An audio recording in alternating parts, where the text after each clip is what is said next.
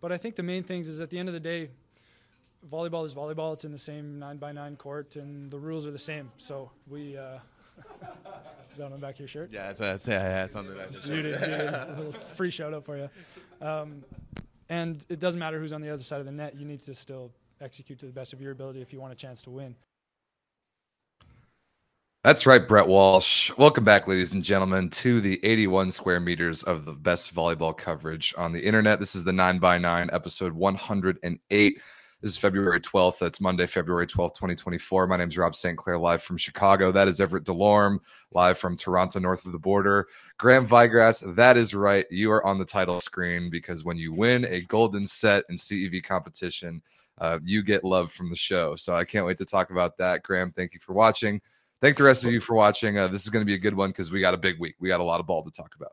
A lot of ball. Real quick, Graham, just to pass on the notice, the members of the Discord in Canada, in the Canada section, would like to ask you to come back for this summer. That's just a general note. They've noted that especially you and Gord have been playing great. It'd be great to see you in a Maple Volleys jersey one last time, especially at an Olympic Games. So yeah, just a thought. But a certain tournament going down in Paris later this summer. Yeah, exactly. We've already booked our tickets, so why not bring the boys back together again? But Rob, a bit of a massive week happened, and we've got a big week coming up this week as well. No Champions League this week, right? But there will be plenty of other competitions. But of course, with the first playoff round of the Champions League going down last week, we finally know what is going to be happening now for the quarterfinals. And here we take a look. And Graham's Vigrass Las Palmas team is going to be traveling to Turkey to take on Ziraatbank. We've also got Piacenza and Jastrzębie. Halkbank taking on Lube, a little rematch from last year's quarterfinals. And then Berlin taking on Trentino. I absolutely love some of these matchups. You have to love the rematch of Halkbank against Lube. I think that one's going to be a spicy one. And honestly, I think whoever wins that matchup, Rob, could very well go on and win the competition. Ooh, that's a spicy take about winning the competition, because we look at the full bracket. The winner of Lube versus Halkbank will almost definitely take on Trentino in the next round. Because I might actually retract that. I personally think that Trentino will be substantially favored over Berlin. But I'm really excited about all four of these quarterfinals. We've known about Piacenza versus JSW for a while. We had plenty of drama in the playoff round. We had a golden set. Speaking of Graham Vigrass's Guaguas Las Palmas team, that was awesome. Golden sets are great. Yeah, Lube versus Halkbank, I think, is going to be awesome. JSW versus Piacenza, I think, is going to be a fantastic series. But we've got plenty of time. We'll break down these more kind of on next Monday's show because, like you said, Everett, there's no Champions League this week. We've got a week off before the quarterfinal round, but we do have a lot to catch up on in what happened in the second legs of the playoffs. So we've kind of been talking about them grouped in sort of three different tiers of, like the Ronnie Cuban Spike tier list for perhaps. Certainly no Gracias por Participar teams, but there's definitely some tiers. So which one of the three series you want to start with? I think I want to go right into the golden set. I want to go right in to Guaguas and Prague, because I think that one there was so much on the line for both those teams. You know what I mean? Like a spot in the Champions League quarterfinals for not only either of these teams, but either of these leagues and these countries would be massive. So yeah, let's start with that one. What did you think overall of the match? So it was very fun to watch. The crowd in Prague was very good. That shouldn't be surprising to anyone. And it was just a fascinating case of the format of Champions League and just how that influences how a team plays based on what happened in the first leg. Because in Prague, what we knew that after Guaguas won 3-0 the previous week, that the worst they could do is get to a golden set. So it did, and it took them a while to play some really good ball. They went down 2-0. Guaguas played great in the third, grabbed it 25-22, ended up losing the match, but then kind of dominated in the golden set. I mean, they went up 5-1. They were up 10-5, and that was kind of it. And we'll talk about another golden set that we saw later on, but it was basically the same thing where the team at home, the first leg, won at home, lost on the road, and then won the golden set immediately after that loss. And I feel like that's the more rare way that you usually see that happen, especially to win a match at home and then play a golden set immediately after the win and not really even show up, kind of like Prague did. Is just really fascinating. Yeah, I think for me there was a few factors. I mean, first and foremost, like Las Palmas Guaguas has veteran guys on their team. You've got two guys who have played in Olympic Games, whereas Prague is you do have but you do have Pablo Carrera, so you do have one Olympian on that team. But other than that, you've got some younger guys around them. But also I think you see oftentimes, like, how often do you see, Robin, in preseason when like two teams play, and it might be a fantastic team, a crappy team, but it's usually like 4-1. It'd be really hard to beat a team like in 4 sets like that and really dominate them. And I know in the other golden set, I didn't watch this one as intensively, but there was a definitive change in the play of, winning teams from the actual game to the actual golden set. And I think that's such not an easy thing to do, but it's almost like the Super Bowl last night. Like, if you go second, you have that ability to know what needs to be done. And I think that if you lose that match, you kind of lull that team into a false sense of security, change up a few things, and it's a sprint, right? And it usually takes a team around half a set to make an adjustment. So, but the problem is you don't have half a set in that golden set. You only have 15. You don't. So yeah, I think if you're a good team, you can game plan for it and really adjust things well. That's an excellent point. Yeah, you combine that with a bunch of dudes with a ton of experience. I think that Guaguas probably has 3 Olympians on it, because you have Vigras, and then you have the 2 Argentinians. Like Nicolas Bruno, I assume, played in the Olympics at some point. But Martin Ramos did for Argentina as well. He was one of their middles for a long time. So bunch of dudes who have played at super high levels. And Guaguas was in a fantastic position because they were able to use the main part of the match as just data collection. Like the pressure wasn't on them until the golden set. Once they had already they had been in a flow, they had understood how Prague was playing that day. The fact that Luis Eliana Estrada was absolutely automatic on offense, but was completely a liability in serving and reception, and they definitely picked on him pretty hard in the golden set. It's just of the fascinating example of the Champions League format, and it's just the best thing in all of volleyball. When a golden set happens, it's just the best thing in all of volleyball. So much fun to watch. I loved Guaguas's coach. He was insanely animated on the sidelines. Just loved his energy. And even though sometimes we have these home and away series where it produces like a set or a couple sets at the end of the second leg that are completely meaningless, that sucks. But I'll take that for the trade-off of the intensity of a golden set. It's just so worth it when it happens. Yeah, 100%. I mean, I don't really think much of Estrada, so that's kind of par for the course. The fact that he, you can tell that they were pinching him out with the libero, but he still got targeted 25 times and passed 0% excellent. He got targeted 25 times and never passed a perfect pass. Yeah, that's ridiculous. That is absolute garbage. Get your crap out of here. No more of this shit. Get off Instagram and go pass a few balls, like serving machine or something, Estrada. That's terrible. Yep. In the golden set alone, 8 attempts in reception, got aced once, 0 positive passes. How are you getting sets? If you click set 4, like the set 4 stats in the CEV link, it kind of counts the golden set as that's the stats for the golden set in particular. So smartly so. Guaguas is just tearing the cover off the ball directly at Luis Eliana Estrada. And Ronnie Cuban Spike in the chat, he knows very well that the type of player, just the most Cuban, the most stereotypically Cuban of all Cuban players. Also, Ronnie is trying to chirp us with Eric Lepke, who literally won an MVP this weekend and beat Simone's Piacenza. So keep your chirping, Ronnie. It absolutely fuels me. I absolutely love it. Yeah. All in all, good win for Guaguas. Gonna love to see what's gonna happen for them in the next round again. Yeah, that will be a challenging matchup. But again, I think we talked about it after pools were over. But huge congrats to Guaguas for fighting through the preliminary rounds of Champions League, getting out of pools, and winning a playoff series. That's a remarkable achievement. Yeah, I mean, last team to do that was Trentino back in 2021, 2022. Yeah, they went all the way to the finals, but that was a weirder situation for sure. Yeah, 100%. That was also back when there was Russian teams in the tournament. I mean, things have changed a little bit since then. All right, Rob, do you want to move on to Tools against Berlin? I did not watch this game. I know you did watch this game a little bit, Yep. but it looks like Berlin just kind of turned things on and absolutely dominated Tools at on their home court as well. Yeah, it was a clapping. It was not close.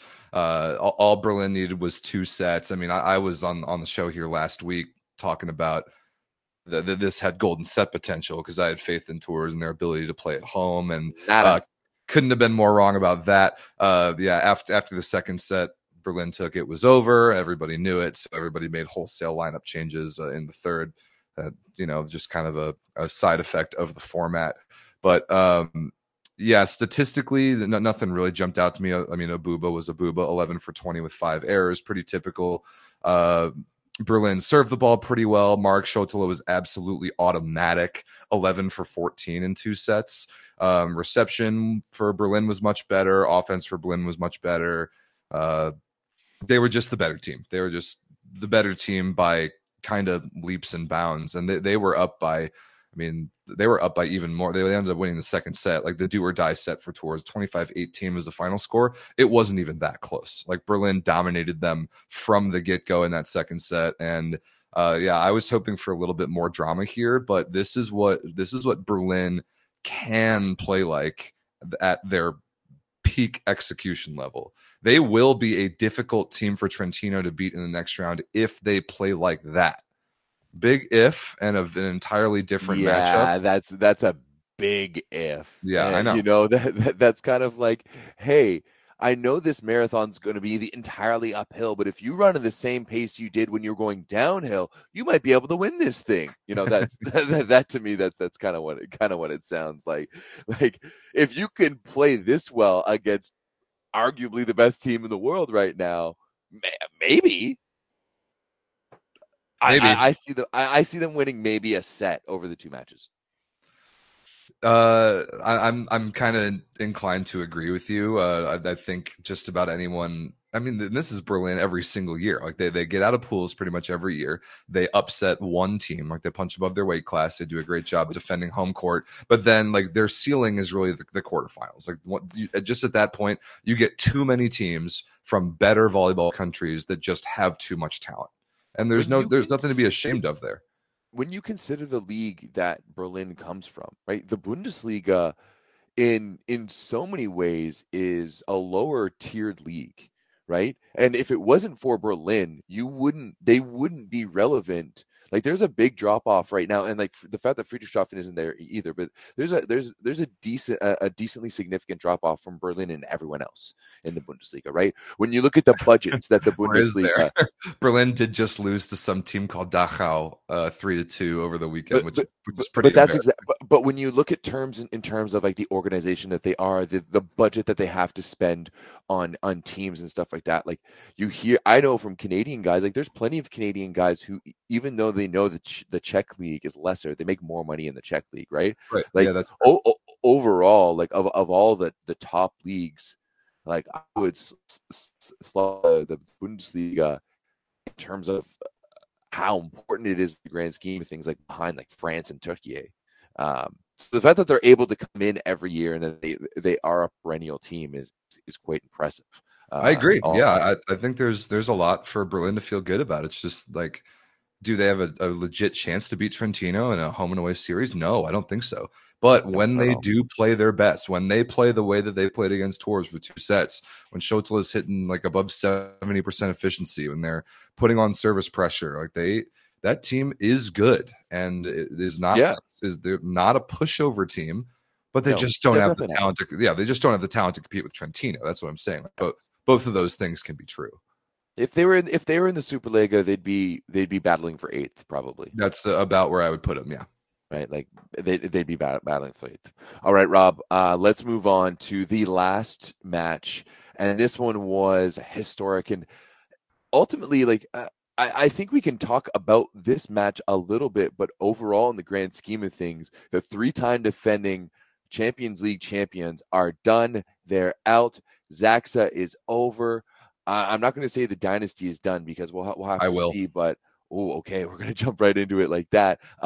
They had a chance to go for 4, and what has been like a season that has gone from bad to worse continuously continues to plague them. Zaxa is done. Very interesting to note, I went over to their Instagram page after the match and was just kind of looking at some of the comments and stuff. And the fans seem to be very understanding given the health situation surrounding the team, right? And giving to see the sicknesses and the injuries and stuff like that. I didn't really read that many comments. The translate function works like half of the time, and they're all in Polish, and I can't really read Polish, right? So, oh yeah, once again, Ronnie, they had 3 lucky years. Everything is lucky years. Yeah, everything is lucky for Everett, Ronnie. If stop feeding the trolls. Don't feed the trolls in our live chat. Dismiss him. Thanks for participating. Get him back to where he belongs. No, he is right about his one comment though, that the Zaxa dynasty is over. It's over. It was an amazing run. It was truly a historic 3 years of volleyball that redefined so much about what we know about the club game, that will have ripple effects on how teams are built and how success is defined year over year. It brought Champions League titles back to Poland for the first time in decades. But it's over. It's over. And we were saying that you can't ever count Zaxa out until they are officially eliminated, and they are. And I don't think that they had what it took to recover from that first set loss. A deep overtime, Halkbank wins at 32-30, and it wasn't without controversy, as this entire series has not been without controversy. It sucks that we continue having to talk about officiating. I don't like talking about officiating in volleyball. Volleyball is designed by the nature of its sport to be immune for the most part to bad officiating, but still the incompetence of CEV officiating has been a storyline over the past couple rounds of games. And there was a play in overtime in the first set where Zaxa had the advantage. They were serving with a set point. Halkbank was receiving in rotation 1 with Namir on the left. They got a very bad pass. It was good service pressure. They chucked a high ball out to Namir against 3 blockers. He challenged the middle of the block and got stuffed by David Smith. No cover. So everyone thought the set was over, and everyone thought that Zaxa won. Zaxa thought they won. Halkbank thought they won. Coach Slobodan Kovac threw out a desperation challenge because why not? Like, might as well challenge a net violation on the block. So took a few minutes, as all of our challenges do, and then all of a sudden they say Halkbank point, net violation. But David Smith, as someone in the chat is saying, like, was looking around incredulous because all the replays that they showed in the arena and all the replays that we saw on the broadcast did not show a net violation. We did not see one. I think the only thing that there could have been was maybe like a grazing of the bottom of the net on like distantly after the block. But then the question would have been, was the ball down first? And we didn't see any of that. Nobody on the broadcast, nobody in the arena saw any of that. And there's so much, like, figure it out. Show us, give us something conclusive. Give the players, give everybody in the arena a review in a situation like that. In all situations, must be completely conclusive to overturn the call on the court. And I didn't think it was. So then the overtime continued. Everyone got all confused. Halkbank ended up winning the set. And then Zaxa kind of disappeared, led by Bartosz Bednarz, who had the worst match of his career. Completely disappeared in a big moment. And somebody in the Discord even made like a supercut of all the highlights of the ridiculous, sloppy garbage that happened on the Zaxa side. Bednarz attacked a ball underneath the net at one point.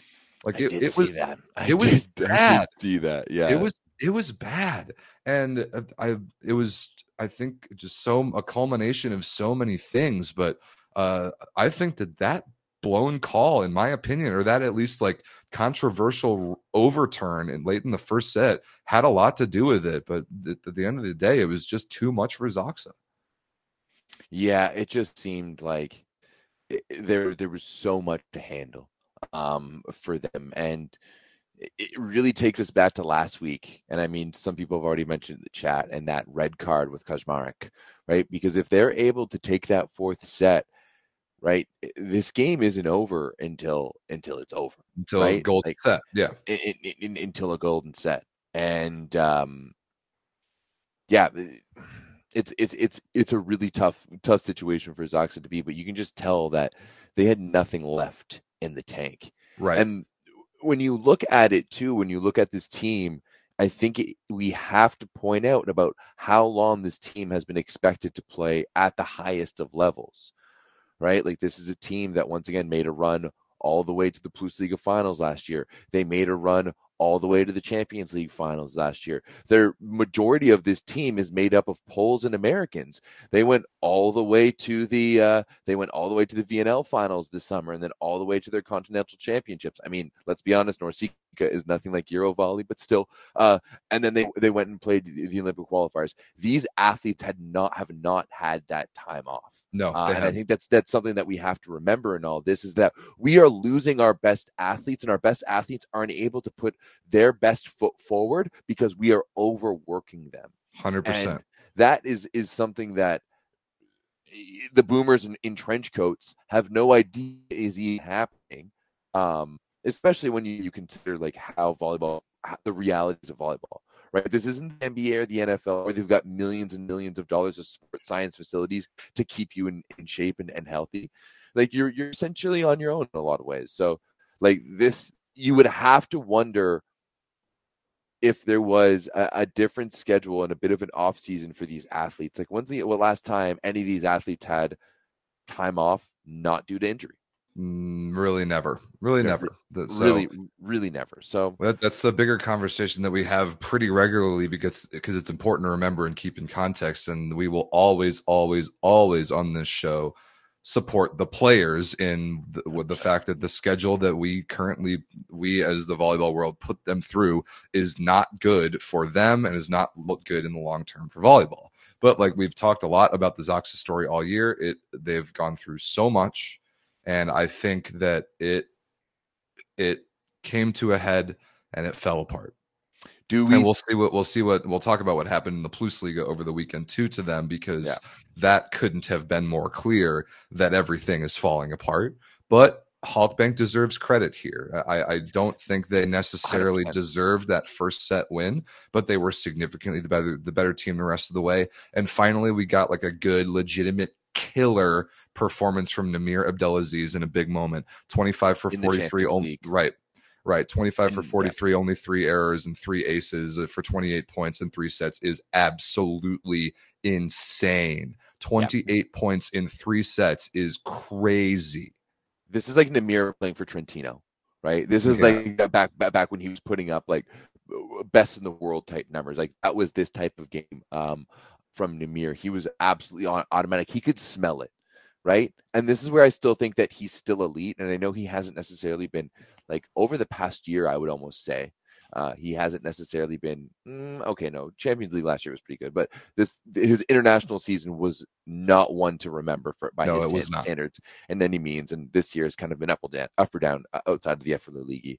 But this was a textbook kind of shark in the water that smells blood type of situation. And he knew they were down and out, and he just unloaded. And, give it to Ma'a. He just fed the beast some more. Also, big shout out to our boy Gord Perrin, who came off the bench in the first and was pretty good. Passed some dimes and hit some balls. Yep. 8 points for Gord, 6 for 10, a block and an ace. Doing his job phenomenally well, especially because Irvin Ingapeth was bad this game, negative efficiency. But they got on Namir's back, and he carried them into the Champions League quarterfinals. And I'm curious to see where Halkbank goes from here, because we talked about it a lot. This is a team built from the get-go of the season for international success. Their sights were set on things much higher than just the Everett League, where they are probably the best team in the league still. But they weren't good at the Club World Championship. They've had their hiccups in Champions League so far, but still they got through the 3-time defending champions, and we'll see how far they can go. Yeah. Halkbank versus Lube in that next round. That's a fantastic matchup. I'm real stoked for that. I really am. So, well, it's the end of an era, the end of the Zaksa domination era. I can't have just wait to have some off the record chats with Shoji in a few months to kind of get some lowdown on that. Yeah. Yeah, they've been, I mean, there's a reason why we've talked about them so much this year, just because there's been story after story, dramatic turn after dramatic turn. And I think now it's pretty much official that, at the very least, the Champions League era obviously has come to an end. But you know what? This particular era of the team is coming to an end as well. Yeah. Don't be sad it's over. Right. Be happy that it happened. 100%. It was one of the great runs in volleyball history. It absolutely was. So you got to love that. All right. I want to move on to the women's side in Champions League. 100%. But we've been pretty lucky when you consider that COVID on one side, you had one historic run was Zenit Kazan. On the other side, you had the other historic run with Zaksa. Like, we've been pretty lucky over the past decade in terms of volleyball fans. We have, yeah, well, a lot of awesome stuff in the last 10 years of Champions League. Yeah. Let's move over to the women's side, Rob. And this is where this competition gets interesting. I don't think we really need to discuss the last round all that much, because this is where things get interesting. Some of these matchups are going to be spicy. First and foremost, the bottom of your page there. We've seen this time and time again. We've seen it in the finals. We've seen it in the Club World Championships. This is like El Clasico to me. This is up there. Like, this is one of those two heavyweights, like two of the best organizations in volleyball, bar none. Doesn't matter the gender. Conigliano taking on Vakif Bank. Can't wait for it. You've also got the great rematch from pool plays of Exajabasha taking on Scandici. Scandici playing internationally without the foreigner rules is a real fun team, real interesting team to watch. And then a couple good ones. I think everyone expects Milano and Fenerbahce to beat both Stuttgart and Łódź, but we'll see what happens. You never know. Malonza is kind of a wild card. They sometimes lay eggs. I personally don't think that Stuttgart is capable of beating Fenerbahce, but no. Of course we'll see. Both Fenerbahce and Ziraat Bank on the men's and the women's sides respectively earned those number one overall seeds and are really, really benefiting from those number one overall seeds. They've both gotten significantly favorable matchups, which they deserved, because you should get better matchups when you're the number one seed in the tournament. So Conegliano versus Vakif Bank is going to be just spectacular. And we've already seen Scandici versus Zajabasha twice. Remember, Scandici beat him in pools both times, I think both 3-1. Yep. Those are both going to be some of the best series of women's volleyball all year, and I'm really excited about them. Yeah, this is where the Women's Champions League really starts to turn on, and you always have that feeling that on the women's side, there's maybe less chances for upsets, but this is kind of when the tournament is just wide open. Yeah, definitely. Absolutely. And of course it is. I mean, it's 3 Italian teams and 3 Turkish teams. Those have literally all year been the best 6 teams in women's volleyball anywhere. And it is not surprising at all that they populate the quarterfinals and they're going to be the contenders. And I think Stuttgart and Łódź both have done a good job representing Germany and Poland respectively. But on just talent, they just don't have, in my opinion, they don't have what it takes to beat those two opponents, Fenerbahce and Malone, in a 2-match series, unless a choking of epic fashion happens. Even then, and especially in the Champions League, like with that golden set, you would need to have to do it twice. Like, it would need to be an epic choke job in 2 games in a row, and that's just so hard to do. And on this scale, like, I really don't see it. This isn't soccer where you can just defend, like, you can win 1-0 at home and then just defend the next game. Like, you got to go out there and play. So it would be a big stretch for me to see either Stuttgart or Łódź. Yeah, me too. I don't see it. Even like a couple years ago, that playoff series when Vakif Bank lost to Zhezhov in the first round. I think it was in 5. That was exactly the thing, is that you had to then beat them. If you're Zhezhov, you had to then beat them again in another league, which they absolutely could not do. And or like when Busto beat Vakif Bank years. Same or thing. Was it Izhashabasha? No, Vakif Bank. It was Vakif Bank in the semis that one year, but you got to do it again, and they couldn't. It's hard for the less talented team in this format. The last thing I kind of want to talk about, because these matches aren't this week, we can preview them in more detail on next week's show, is the fact that Melissa Vargas is back with Fenerbahce. Did you see that? Oh no, I did not see that. Melissa Vargas, as she has done the last several years, went to China to play for Tianjin, and then will play, whatever the duration of the Chinese league happens to be, because they seem to change the decision on that league's calendar every 5 minutes. But she's been injured the whole year. We've known about her right shoulder injury. What we kind of expected is that she wouldn't play at all this club season, and she would come back to Turkey at some point to rehab and get ready for an Olympic run, because that obviously is the most important thing. She is back in Turkey. She is back with Fenerbahce. The question is, is she back with Fenerbahce with an intent to play? If I'm the Turkish Federation, I'm calling up Fenerbahce and I'm like, we'll pay you 100%, to not play her. 100%. We'll play you. And let's be honest, Fenerbahce, you have Magdalena Stysiak there. Of course, you'd love to see Vargas there, just in terms of her image within Turkey, because she's becoming an international star, and I think that's she's dropping ads within Turkey, which is awesome, right? But her performance at the Olympics is way more important than her performance in the Champions League. Maybe if you get to the finals, you bring her back. And the thing is that Fenerbahce could win the Champions League anyway without her. 100%. But the reality is, if I'm Melissa Vargas, Fenerbahce is a top sport club in the world, right? Right. They compete in the Champions League in soccer. They compete in Eurobasket in whatever it is called in basketball. This is a massive sport club that has money behind it. So they 100% have this is one of the few situations where you actually have that sports science in that facility and all of those things behind you to properly rehab. So 100%, absolutely. Go back to Fenerbahce, get all those doctors on you, and go ham at the Olympics this summer. Absolutely. Yeah. I think this is a good move to get her back in Turkish borders, get her in a good club with good resources to help her recovery. Do not play her in this Champions League. There is no point. And I hope that the Turkish Federation, like you said, has the level of oversight necessary to make sure that happens. Because, the wing trio of Stysiak, Fedorovtseva, and Anna Kristina, that can easily win a Champions League. And they're in the best position in the bracket to get to the finals anyway, because I think they're gonna beat Stuttgart on talent alone. And I think they match up with Malonza pretty well too, assuming they get past Woods, Yeah, absolutely. If I'm Fenerbahce, I'm scared about Canigliano on the other side of the bracket, right? I'm scared of of Vakif Bank, of maybe actually I'm not scared of Izhashabasha, right? I'm actually a little more scared of Izhashabasha than I am of Vakif Bank. I think really? They're playing. I think they're playing a little better recently. But I think the only Canigliano is the scary one, but Fenerbahce has good vibes in that matchup too, because they absolutely kicked the crap out of them in the quarterfinals last year. Remember that series with all the crazy serving?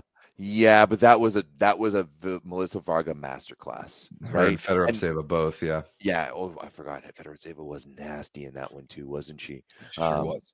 Okay, yeah, it could be said, but I do think that Fenerbahce has a real good path to the finals. Of course, Malonza and the others in the other side of the semifinals, that's going to be a tough one. Whenever you've got Paolo Agonu and company on the other side, that's going to be a tough one. But to me, they haven't shown enough consistency for me to really look forward to it. But we can preview all of this next week. Yep. It's going to be it's going to be a very fun Champions League bracket. Like you said, this is where the women's tournament really starts. Yeah. This is where we start to legitimately see the best teams in the world actually play against each other, and I'm looking forward to that. But we alluded to at the top of the show, if you saw the thumbnail, Graham Vigrass wasn't the only guy to win a golden set this week. Aseko Resovia goes to Zavierche in the CEV Cup, gets 3 donged, doesn't even get to 20 in any of the sets, and they turn it around and win the golden set 15-11. Dude, they played them so hard. 100%. They played them so hard. Like they changed up from the first set to this, like from the game to the golden set, and they baited them so hard. And I loved it. I loved every second of it. And I have no dogs in this fight. But I absolutely loved it from Resovia. And whew, they looked like they were about to get bounced. It looked like it was about to be like quick tings for them. And it was it was really fun to watch too, because Zavierche predictably at home played awesome. Karl Buchan was great. Trevor Kleveno was very good. Bartosz Kfolek was phenomenal in the early parts of the match. They served 14 aces to 12 errors. So if you take out the golden set, it would be 11-9. 11 aces, 9 errors in like the main part of the match is ridiculous. But there was a moment, and I brought it up in the Discord. There was a moment in that third set when Zavierche is up 2-0, and they were up big in the third set. They were going to win the match, but the situation was Tavares set a bic that was intended for Kfolek. There was something about the connection that wasn't there, like maybe a traffic jam in the back row or something, and Kfolek just had to stay on the ground and set it over. He set it over short. Boyer just was standing there waiting, jumped up and pounded it on the first contact, and then started talking trash to him and laughing and at him. That was Rob. That was when I was just kind of like, "What's going on here? What's going on here?" Like, and I was looking at the entire Resovia squad on the court, and I was like, "This is not the answer I'd be expecting from a team who's getting 3 donged right now, who's getting hour and showered right now." You could tell there was something going on there. It was a masterful mind game play, in my opinion, from Stéphane Boyer. It was exactly what that team needed. It got Kfolek in his own head, and everyone knew it was headed to a golden set. Like the situation was fully understood. But that, like, if you were running out of time in the main part of the match to make a comeback on the scoreboard, you had to do something else. Boyer did. I thought it was an amazing move. One of the better off-court plays I've ever seen in a volleyball match. Yeah, it was completely changed everything. It really did. Because then in the golden set, like Zavierche froze. Yeah. They hit 3 for 14 with 5 errors as a team in the golden set. They were absolutely just invisible. Passed the ball like garbage. Got stuff blocked 3 times. Like that something about that changed everything. It was amazing to watch. I don't know as much as it changed everything as much as like I think Resovia baited them. I really do. I almost wondered if they like that was part of their game plan, where they're just like, we're gonna play this way for 3 sets, lull them into a false sense of security, and then completely switch it up. And I mean, I've played on teams and I've coached on teams where we're like, we are going to make their best player feel really good by giving them their best shot. And in set 2, we're going to take it away, right? We're going to absolutely take it away. And that's what it seemed like. And when you like, everyone's kind of been it when you're rolling a team or you've rolled the team a lot and they change things up and you're like, shit, like what I normally do doesn't work. The shots that I normally do don't work. And that's what it seemed like. It was just a quick, and like, all you need to make is 1 or 2 adjustments in a golden set scenario, and the other team can't really adjust to that. You jump out to a quick lead, which they didn't. They're actually down at 5, but the other team has such a hard time responding. So good on Resovia. I kind of wanted to see Zavierche win. I was happy to see them win during the game. But then the way I saw Resovia respond in the golden set, I was like, oh, yeah, this is great. Good on you. It was great. It was great. Yeah, I mean, other than TJ DeFalco, I don't have any Americans on either side, and I've been a very vocal Xavierche fan throughout this year because I was so high on them in the preseason. But the way that the way that Resovia handled them mentally down the stretch was just remarkably fun to watch. I thought it was really cool, and that's the magic of a golden set to me. Ronnie in the chat, I couldn't disagree with you more. The golden set is awesome for this reason. Yeah. So it is awesome for this reason. You have to earn it in the biggest, most important moment with the thinnest margins, with all the pressure in the world. The team that thrives in that situation deserves to move on. Ronnie just doesn't like it because he knows him and his team perform poorly in stressful situations. Once you get down to a fifth set, you know that the Mickey Mouse-ness is just going to come out, and they're just going to poop themselves. When's the last time Cuba won a fifth set? Seriously, against Canada? I can't remember it. That Brazil match in VNL, I guess they did. Yeah, they did. They did lost win that. They lost the fifth to both Canada and the U.S. at Norseca. Yeah, that's awkward. Choke artists. Anyway, Stefan Boyer, in addition to that one mind game play at the end of the third, was very good. He was 15 for 22, which is ridiculous. And he was the only statistically good player on Resovia throughout the duration of the match because Chebul, Luati, and DeFalco weren't overwhelmingly good. No. I mean, that's what happens when you go 19, 19, 19, three-donged. But Resovia flipped the switch mentally. They turned it on when it mattered, and they're going to the semifinals of the CEV Cup. Who do they have? I think they have Fenerbahce, men's Fenerbahce, I think. Yeah, that's what it looks like. Let me see here. I have it. Oh, of course, now it's taken forever. Yeah, so Resovia has men's Fenerbahce, and then the other CEV Cup semifinal is one that I'm very excited about. You should be excited about, especially if you're Canadian. 100%. Lundberg versus Arkaspor Izmir. Verkus. Yeah, this one's going to be a fun one. Izmir took down Olympiacos, a team that you were unnecessarily high on at the end of the year. Not entirely sure. Now they're not even losing in the CEV Cup. So good on you, Olympiacos. Figure it out. Who's their setter again? Oh, Tragica. Oh, yeah, that's why I don't like them. Lundberg took down Ion's Milan. That was a good series. Yeah, it was a good series. That one went to fifth set in the second game. And Fenerbahce took down Grignard Masaic in a couple of three-dongers.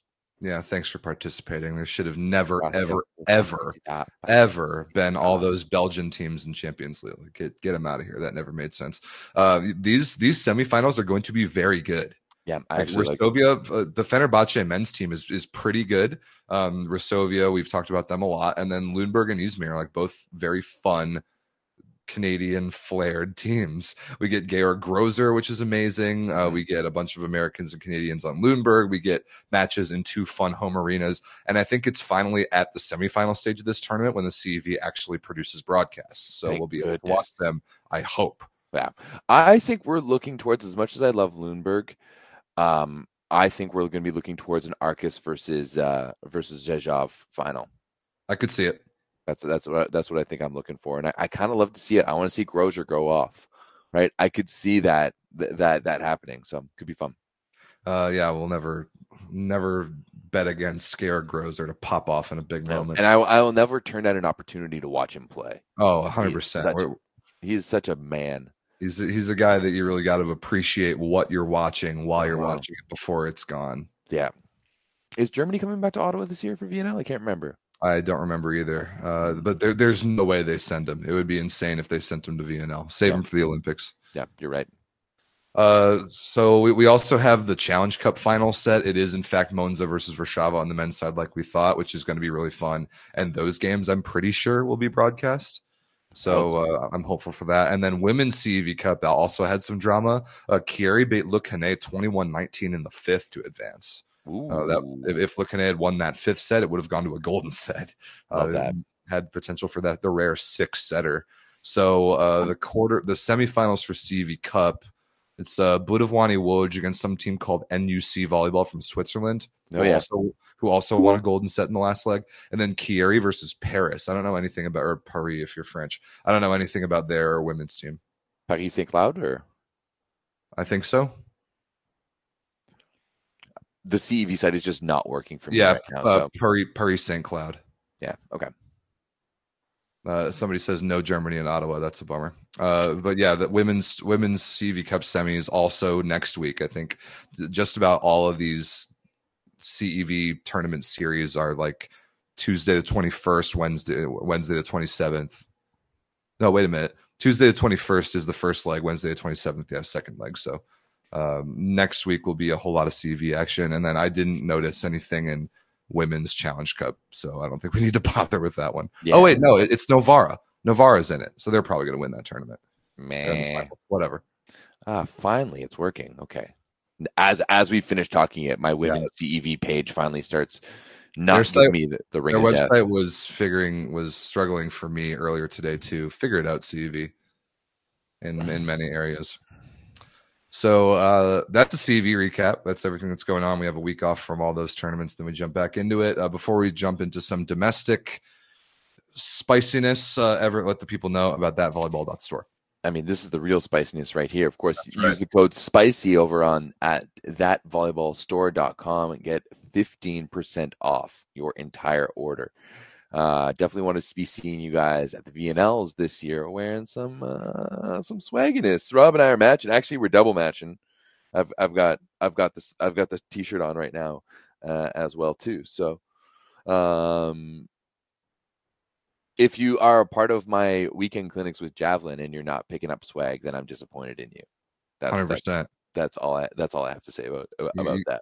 You get bonus brownie points from Coach Everett if you're wearing our gear. Yeah, and so that's also another thing. If you want to get coached by me as an adult, head over, download the Javelin app. We'll be doing some stuff over there with them. Love it. I want to get coached by Coach Everett, even though he can't beat me in short court. Bro, I could beat you in short, Garrett. Let's go. We've played once. And then that game was already too close. All right, let's move on. One of the other things that you can pick up at thatvolleyballstore.com is the Where's Daddy collection. Because we got to talk about Daddy Stankovic. Oh, we always got to talk about him. Just look at him. What's happened when he retires? Like, I don't know if I'll be able to do a show for weeks after Daddy retires. I'll be in mourning. So, but we got to talk about Daddy Stankovic like we always do because we hide him somewhere in the show. That's the Where's Daddy segment. You find Daddy Stankovic in one of our assets in the middle of the show, and you comment in the YouTube comment section a timestamp of where he is, and then you get a shout out the following week. So last week, this one was not very conspicuously hidden. Or it was pretty conspicuous, I guess is the right way to say that. I think that's Brooke Nunaviller of the PVF, of the Omaha Supernovas. She got a makeover and now looks even better. She looks like Daddy Stankovic. So that was a pretty easy one. Kenny McGraw found him immediately. Young Gemini was right behind, finding Daddy Stankovic. Ozzy says Daddy got a new haircut. He does look pretty good with the long blonde hair, gotta say. With the ponytail. Got a bit of a weave going on there. Yeah, I like it. Why not? That's good. Every week that I go to Photoshop Daddy into something, I'm like, yeah, he looks good here. He looks good everywhere. I mean, come on. So keep your eye out for Daddy Stankovic this week, and when you find him, comment the timestamp of where he is in the main YouTube comment section after the stream is over, not the live chat. No cheating. I mean, you can cheat, but like you're not going to get anything from it. Yeah, you're not going to. It's not even cheating. It's just selling yourself short. Right. All right. Shall we move on? Which domestic league you want to talk about? I want to jump into. Let's go to Italy first. This was a weekend, especially on the men's side, of upsets. It was. Like if we're looking at the 3-3-2s there in Italy, those are really the only ones that I want to talk about. Although there was a moment on Sunday when like Lube was like down to Toronto and like everything was nuts. I think first and foremost we should talk about Monza ending their losing streak in Italy against Piacenza, a beautiful 3-2 win by Monza. Eric Lepke with the MVP on that one. Really just a good around. Oh yeah, like Rob just saw his stats on. Yeah, he was really, really good. in this one, 16 for 24 with 3 blocks and 3 aces. He was the MVP. And I mean, he really took over, especially in that 5th set. Like they started, was it 4-0, 5-0 in 5-0 in the 5th set, did Monza. He was serving that entire time. He served 2 aces and had a beautiful dish to Stephen Marr on a back row 2 ball, like all the way across the entire court. Like he was in like the 1-6 seam and was able to huck it all the way to the left side. Marr smashed it down the line, and it was all EFL to start that 5th set. That's what gave them that 5-point lead, and that's what they were able to push through. I mean, Piacenza is just such an anomaly to watch. Like yeah, they are. Like Romano actually had a good game in this one. First and foremost, that was big. Leal was all right. Was decent. And Lucarelli's serve receive, like he was a bit of a hole. He got aced 4 times, only 10% positive while taking a good bulk of the load. Yeah, that's really interesting. But this is the duality of Piacenza. Piacenza is like rolling a 20-sided dice, and you have absolutely no idea what you're going to get on a given day. The fact that Yuri Romano was good on offense was nice to see, but like another weird thing, their second middle blocker position is a problem. Like Eduardo Koneski was invisible, and you had to pull Fabio Ricci's like skeletal self out of semi-retirement. Like we haven't heard from him, and there was no respect for Konechki whatsoever in the middle, like none whatsoever. And they were just able to double up on the outside so much because there was very little presence in the middle. And I mean, you're going to give Simon his roses in the middle whenever he's there. That's the case of it. And there was a few times where he kind of turned it on, especially from the baseline, a little bit of blocking. He had 12 points on the afternoon, was still a -2 overall though. So overall, this was a very good Monza game. A very bad Arthur Schwartz game. He was not efficient in the slightest. 12 for 33 with 3 errors while getting blocked 4 times. So we did see this Slovenian come in from time to time, Nick Mujanovic. Yep. Yeah, I remember there being some drama with picking him up on the transfer earlier this season. But yeah, good for Monza that they have really been in a gauntlet schedule-wise in the Superliga the last, really kind of since the new year. They've played exclusively good teams, and they needed this win, so good for them. Yeah, that was a big one. I mean, they started the season so good. They were in the top 4 for a while starting the season, but like if you look down, they got 3-dogged by Trentino last week. They lost to Perugia in the finals of the Supercopa. They've lost to Verona. Other than Toronto, like they lost to Modena, and Modena has been garbage this year. Like lost to Cisterna. Like it's been a bad run recently for Monza. So you gotta love to see them get a nice dub. Moving on, next one I want to talk about, Rob, is Verona taking on Perugia. Yes. Now, this is one that I was only somewhat watching just before training and as training started on Sunday, but I did rewatch it today on Volley Metrics, and I have to say, Verona earned this win, right? And especially when you look at the stats, like they were fantastic in this game, only unfair throughout the entire time, and they outpassed Perugia.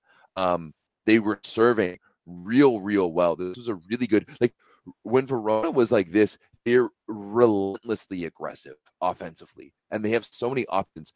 I don't understand really why they brought in Keita for Amin. I thought Amin was having a real good game. Like he was 11 for 23. He wasn't really doing anything in terms of blocking or serving, but he was doing a good job and scoring some points. There was one ball that he played, and like he dug a ball on the left side, like coming in off the net. The middle just kind of, it was Grozanov, shoved it back, and he was able to get a kill, like backdoor in transition on the left side as a lefty, which was so tough. So I'm not entirely sure why they're taking him off, but it does give them a good look. And I really think that a lot of, like to me, I don't know who got the MVP of this game. It's the Rock Mods. It had to be. He was nasty. He was absolutely nasty. 15 for 22. Some of his thumb down cross body, or not cross body, but thumb down cross court 4-4 is starting to get into the Kliuka range. Like he has the shot locked in. But like Luka Spirito sets such a good offense for this team. It's so fast at the pins, but they're also really effective down the middle. Aiden Zingle was 6 for 7 in this one, and he's low key and Grozanov was 8 for 10. They're really strong down the middle. They're really offensive, and they play it lightning fast out to the pins. Lightning fast. Also, a big thing in this one, this was a bad Leon game. And I know stats-wise, he did lead them in scoring. He wasn't terribly efficient, but he got aced a lot and in big moments. That was a big thing. And when he made his errors were in big moments, like blowing one out of bounds in that 5th set. He's not moving well yet. Like, you can tell he's not 100% yet, but this was a bad Leon game. I would have liked to see Plotnitsky come in off the bench for him. I was surprised to even see Leon playing in this game. I mean, I'm pretty sure this is his first actual start at outside hitter since his injury. And clearly wasn't quite himself. Like, it wasn't just the attacking stuff. I mean, he had 4 blocks, 2 aces, 13 for 28 with 4 errors attacking. But the reception, he was relentlessly targeted. 44 reception attempts out of the 83 for the team. Yeah, that's way over half. Rare, good serving strategy game from Verona. I wasn't as tuned in to be able to tell like when his errors came, but I believe you that they were in bad moments. Yeah, it was like he got aced in the 1st and the 3rd, and in the in the 5th. All the sets that he was getting aced that they were losing, and there's just too many like 50-50 balls that fall for Piacenza. And when they win Perugia, when they win sets, they make big plays, right? And that's kind of how they are. And their offense transition, like early on, it was very much through Bentara. And they fed Bentara a lot. And then as it was progressing, they started going to Semeniuk a little bit more. A lot to Leon as well too, but still it wasn't that great of a game. Also questionable setting a few times from Gianelli. Like, why are you setting your middles in a situation where like, literally everyone's crammed in 1/3 of the court and you're setting it straight up for your middles, and they've got two bodies right in front of them. So some very interesting from Perugia. It's like they won the Coppa Italia and they're just like, let's just jump on the lazy river and coast for a little bit. Yeah, 2 losses since then, right? Piacenza last week, Verona this week. Yep. So they need to figure it out. But it's good to see Verona have a good Verona game. They are rare, so you got to appreciate them when they happen. But Rok Mozic reminded us this game of why he is one of the great young prospects in all of volleyball. Like 20 points on 15 for 22. Well, I mean, you already said it. I don't think we can call him a young prospect anymore, though. I think he is now. He's the captain of the team, for God's sakes, at only age 21, but he's only age 21. That's the crazy part. He's a young kid. That's fucked up. That makes me feel really bad about myself. Yeah, that's a real blow to the ego. Because how long have we been talking about him? Sorry, I think he just turned 22. Man. My apologies. That's disappointing. Just turned 22 a couple weeks ago.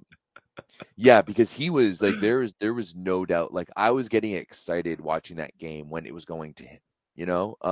And in the same vein, I was noticing that I am no longer like, there used to be a sense when I would watch Leon, like even in his Perugia days, where I was like, oh, it's going to Leon, automatic. I don't get that sense anymore at all. No. Like, he's still able to score, right? Like, he's still a wily old veteran. Like, don't get me wrong. Like, I'm not saying he's not skilled, but so far he's not Leon. Like, in his first game back, let's give him a little something, but he's not Leon yet. Yeah. Last but not least, the Battle of the Poros. I loved this game. Yes, this one was, I skimmed this one through as well on volley metrics. And first and foremost, I think we need to say sorry to Davide Gardini. Like, really, we have dogged this man so much, but goodness gracious, 17 for 30 in this one. Didn't get blocked once. Did have 3 errors, but still 4 aces on 18 attempts for Gardini. He has been really, really good. And especially when he has Luca Porro beside him. Luca Porro still pretty good offensively. He was 13 for 26 with the arrow and got blocked 4 times. But still, Padova with a massive win over Milano. And now, Rob, I may be jumping ahead because, some of the fantastic people in our Discord, did a bit of a relegation race breakdown, and I think Padova is the one team right now in the Superliga that is simultaneously a part of the relegation race and the playoff race. Yeah, it's not impossible. They are 6 points out of a playoff spot. That is difficult, but not impossible. And when you beat a team like Milano, that absolutely helps. Padova is good. Padova is a franchise that deserves a lot of credit for just being a really well-organized, well-run program top to bottom. They have a very good youth development system. They do a really good job of home-growing Superliga level talent from the youth levels all the way on up. The problem is that at the top levels, they don't have the budget to keep those guys. Like Mattia Botolo is a good example. He's like Padova born and raised. Came up in the club, had an amazing season when him and Lepke were playing next to each other, and then got poached by Lube Civitanova because they could pay him more. Like that happens to Padova a lot. But as a franchise, they are a good organization and typically will play like greater than the sum of their parts. And they've really got a good thing going here with young Luca Porro playing like a young superstar. Although it's his first Superliga season, so we'll see if the sophomore slump hits him next year. A really pleasantly, surprisingly good season from Davide Gardini is a big storyline for this team. Yeah, I mean, I may have to pull myself back, Rob. First and foremost, would you believe that we only have 4 matches left in the regular season? Is that true? My goodness. There is only 4 matches left. It's a 22-game season where you're right. We played 18 matches. There's only 4 matches left in the regular season. So the playoff race is here now. So Padova is 6 points out of that 8th spot. Behind Milano, they're 3 games back. They have Catania, Perugia, Monza, and Trentino. Oh. So maybe pull that one back a little bit. Maybe we'll just. That's one win. Reverse there. 1 win, but probably not 2 wins. Yeah, no. But there's no way they're going to get relegated, and that's which is great. I think Catania right now is pretty clearly the team in relegation position. But I'm happy for Padova. This was a nice win. It was cool to see Gabi Garcia get the match-winning stuff block at 18-16 on Yuki Ishikawa.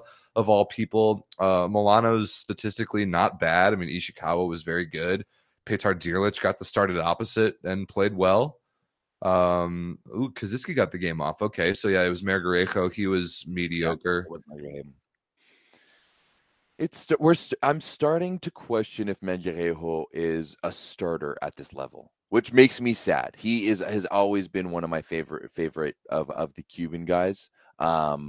And I know he's had flashes, but there's just been too many seasons now where he's been unable to really secure himself a starter position here for Milano.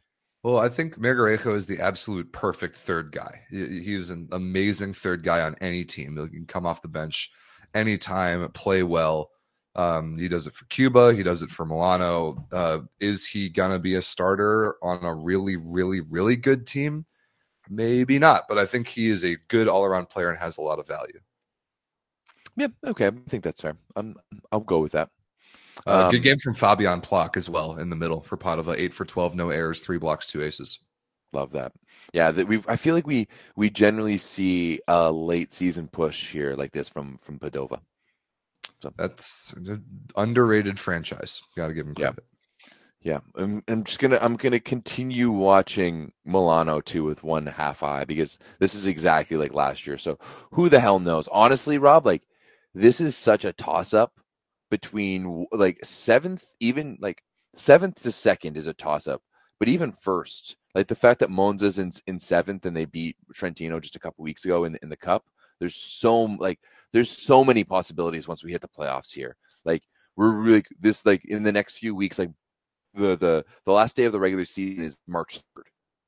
That's crazy. In 3 weeks, we will be in the playoffs here for the Super Wow, that's insane. I'm really just like the calendar in my head. I'm not prepared for the acceleration of the season that we have this year to kind of push the club season up a couple weeks because of the Olympics. I'm not ready for that, but I'm excited about it. Last game, because we look at the standings, the last game I want to talk about is you had the battle for 8th. You had Modena play Cisterna head-to-head.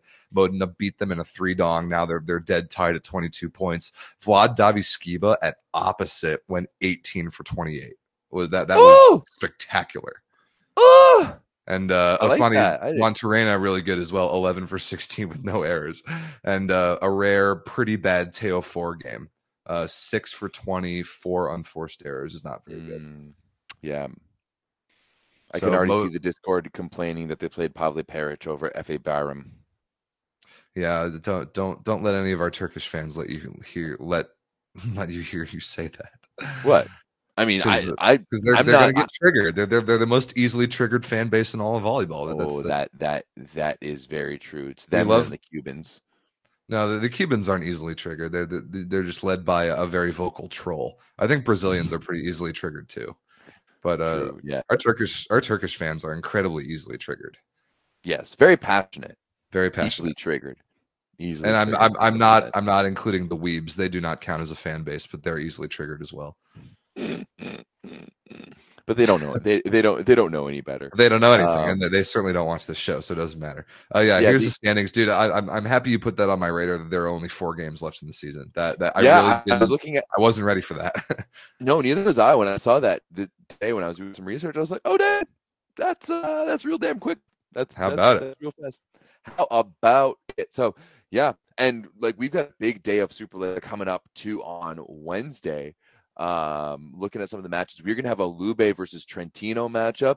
That's fun. Versus Piacenza, and I think Monza versus Milano as well too. So you have 3 really fun matchups coming down on Wednesday for the 4th to last regular season match of the year. Was I right on all those matchups, Rob? Are you looking at that? Yes, you were. Yeah, I'm looking at it. You nailed it. Yeah, Monza versus Milano is a big rivalry game in the actual Milano team and the team just outside Milano. I mean, we know that Vero Volley's club can't figure out their own identity, and they're trying to be Milano posers because they call themselves Milano on the women's side, but there already is a Milano on the men's side. So there's always something behind that match. Trentino versus Lube is good. Verona versus Piacenza is good. I'm just excited to have ball to watch on Wednesday without any CEV action, so that's a nice treat. Yep, absolutely. All right, do you want to jump over to Poland now, or do we want to talk about the women? Yeah, let's talk about the women. We've got a couple good matches over the weekend in the Lega Volley Femminile. We had we had Malonza. Malonza got beat by Novara in 5. That was something. Scandici barely survived Valafolia in 5. Conegliano beat Firenze, no problem. But then before we get into anything, we can jump into the other matches a little bit more. But I wanted to shout out Camila Weitzel. A 3-set win for Chieri over Bergamo. Camila Weitzel, a middle blocker, 15 points on 9 for 11 attacking, a block, and 5 aces with no service errors. Somebody put recently that she's like a top 5 middle in the world, and I don't know if I disagree with that. Like from what I've seen recently from her, and like she only really started being on my radar this past summer, watching her play for Germany. Maybe last summer a little bit too. I can't fully remember. I've seen her play club. I think this is her 3rd year in Chieri. I've seen her play all 3 years. She's like her role is growing, but she is very good. She's very good, and I like her game a lot. I like middles who can serve. Yes, but she just seems like, and like when I watch her play, she looks so young. Like she looks like she has so much room to grow. But I mean, I've been talking about it for a while. I really like the composition of this Chieri team. When you look down to the stats in this one, just like so many different players in double digits, 4 different attackers for Chieri in double digits, 13 for Skinner, 13 for Krbelna, and 14 for Morui, and of course, as you mentioned, 15 for Weitzel. 9 for 11. Yum. Awesome stat line. 15 for a middle in 3 sets. 5 points per set for a middle is amazing. 5 aces and no errors. Yep. It's awesome. So I just pulled up the stats for Scandici versus Valafolia. Like I'm trying to find like why did Scandici struggle with Valafolia so much? There's 2 answers. One is that Scandici positionally was absolutely a revolving door. I think they played at least 3 different middles. 3 middles, at least 3 outsides, maybe even 4. And just couldn't really figure out what they got going on. Again, that team is built to be handcuffed by the foreigner limit. They get that freedom in Champions League. But here's a name, Everett, that we should all at least not forget so quickly. Camila Mingardi. Remember her? Ooh, yeah. I've always been a big fan of Mingardi. Where's Mingardi at? She's at Valafolia now. She's been kind of out of the spotlight for a couple years since that one Bustos season where she was insane. But she dropped 24 in this game. 22 for 62. 62 attempts. That's a lot. Only 6 errors, It is a lot, but only 6 errors and 62 attempts is actually quite good. Wasn't enough. Alice de Gradi was really good too, other than getting aced 8 times. That's pretty bad. I've always been a big fan of Mingardi. So I like love her to see too. her teeing off like this. I was aware of this match just by being on the Discord. However, did not watch it. But And the other one is Malone's losing to Novara in 5, and just some more kind of confusing lineup choices. We for Malone's anyway. We finally get to see Dana Retke back starting again. I have no idea what she was doing on the bench for so long. She came off the bench in the 3rd, played the 4th and the 5th, and only went 9 for 12 with 2 blocks. So I don't know what on earth Gaspari is doing. And they did lose this match. Like Novara won. Like Vita Akimova dropped 24.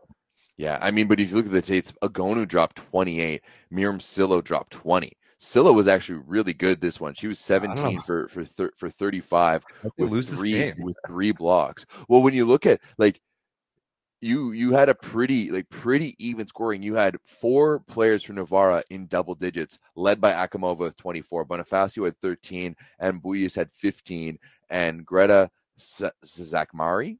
Shakmari, yeah, she's the other outside. I guess she started over. Yeah, wow, interesting. I guess Katerina Bossetti didn't play this game. She's listed as having dressed at libero. And Novara served way better. Then I wouldn't say necessarily way better, but based off of Malone's passing stats. But they had 4 aces and only 10 errors compared to 3 aces and 16 errors. Yeah, 10 errors in 5 sets is not bad. 16 errors is too many, especially with let's see. So Egonu had 3. She's the only really aggressive. Well, no, Kazot is a good server too. Yeah, she only had 1. So Hireman, Foley, Oro, and Bayama and Kandi all had more than 1 service error apiece. That's not good enough. You got to serve the ball in bounds. Yeah, no, just this one was not a terribly efficient game either. Like a lot of attempts in this one. Yeah, 12 unforced errors from Alonza. They did have 12 blocks though. Yeah, good for Novara. This is a nice win for them. I do think they're going to win the Challenge Cup. I do think they're going to get the 4th seed in the league. Are they? Let's see. Yeah. Also, Rob, actually interesting that Novara is actually now in the 3 seed in the league. Here, let's look at the standings. Yeah.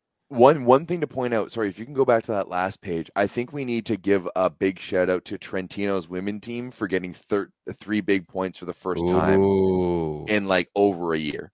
So and they beat Cuneo, who's the only. I mean, Trentino is in a very tough spot. Looking at the standings, they are now 6 points behind Cuneo. Okay, but that's the team that's like kind of the mark that they're trying to chase down. Although I don't know, 2 teams get relegated. I didn't know that. That's tough. Oh yeah, then now, yeah, 6 matches left in the Lega Volley Femminile, but with 2 teams getting relegated, yeah, Trentino is in big trouble. But yeah, it is nice to see a bad team get a win. When you start looking though, like only 10 points from 6th to 10th, there could be a lot of movement over the next little bit. Like there's like a few different pockets. There's that top 4 pocket. Chieri and Pinerola are kind of hanging out in the middle in the 30s, and then you got the 20s gang. Do we think Busto still has a shot? Like they are a good 7 points away from Roma, but I'm gonna say no, just because I don't like their team that much. Other than Martina Brocchi, who I like. Yeah, love Brocchi. I don't like their team as much. Valafolia has been playing a lot better. Even Calzomaggiore has been playing a lot better. They've won 4 out of the last 5 after being horrible to start the year. I don't really have any faith in Firenze, but I think Calzomaggiore is going to be a player. And then Pinerola, Valafolia, and Roma, none of them are like locked into place in the playoff positions by any means. I think those top 5 definitely are. But spots 6, 7, and 8 are going to be fun because the last couple of years in the Lega Volley Femminile, it's been like a significant drop off after position 8. Yes, like the playoff teams have always been pretty clear, and there hasn't been that much drama around that. But this year there will be, and that's fun. Yeah, I mean Pinerola's got Pinerola's still got to play Scandici, Malonza, and Canigliano in the remaining games. Ouch. Yeah, that's a tough one. Vafolia has Novara and Milano, but they still have like Trentino and stuff. So I don't know. It'll go up. We'll have to actually look, not just like look at my phone as the show is doing it. So let's see what do they have coming up next? Do they play on Wednesday too? No, they don't. No, they don't play till Sunday. And we've There's got one game on Saturday. Casa Majorova against Navarra. And no really good matchups on paper, unfortunately. Other than Casa Maggiore versus Roma is kind of the only one. When's that? That is the 25th. That's not next week. Next week? Yeah, that's next week. Yeah. Oh, Casa Maggiore plays Navarra this week. Weird. Why do they have so many games off? Is there something Coppa Italia this weekend that I'm missing? I don't think so. Oh yeah, it is. That is it. Yeah. That is why we're missing. It is. Of course. It is Coppa Italia this weekend. Man, for some reason I thought it was later in February. Man, my brain is all scrambled with the calendar. I can't figure it out. Figure out of the week award goes to me. Coppa Italia semifinals Saturday. Chieri versus Conegliano, 9 a.m. Eastern. Scandicci versus Malone's is Saturday noon Eastern, and then the final is Sunday 8:15 a.m. Eastern. So early game. Why so early? Afternoon set Sunday primetime slot for in Italy. True.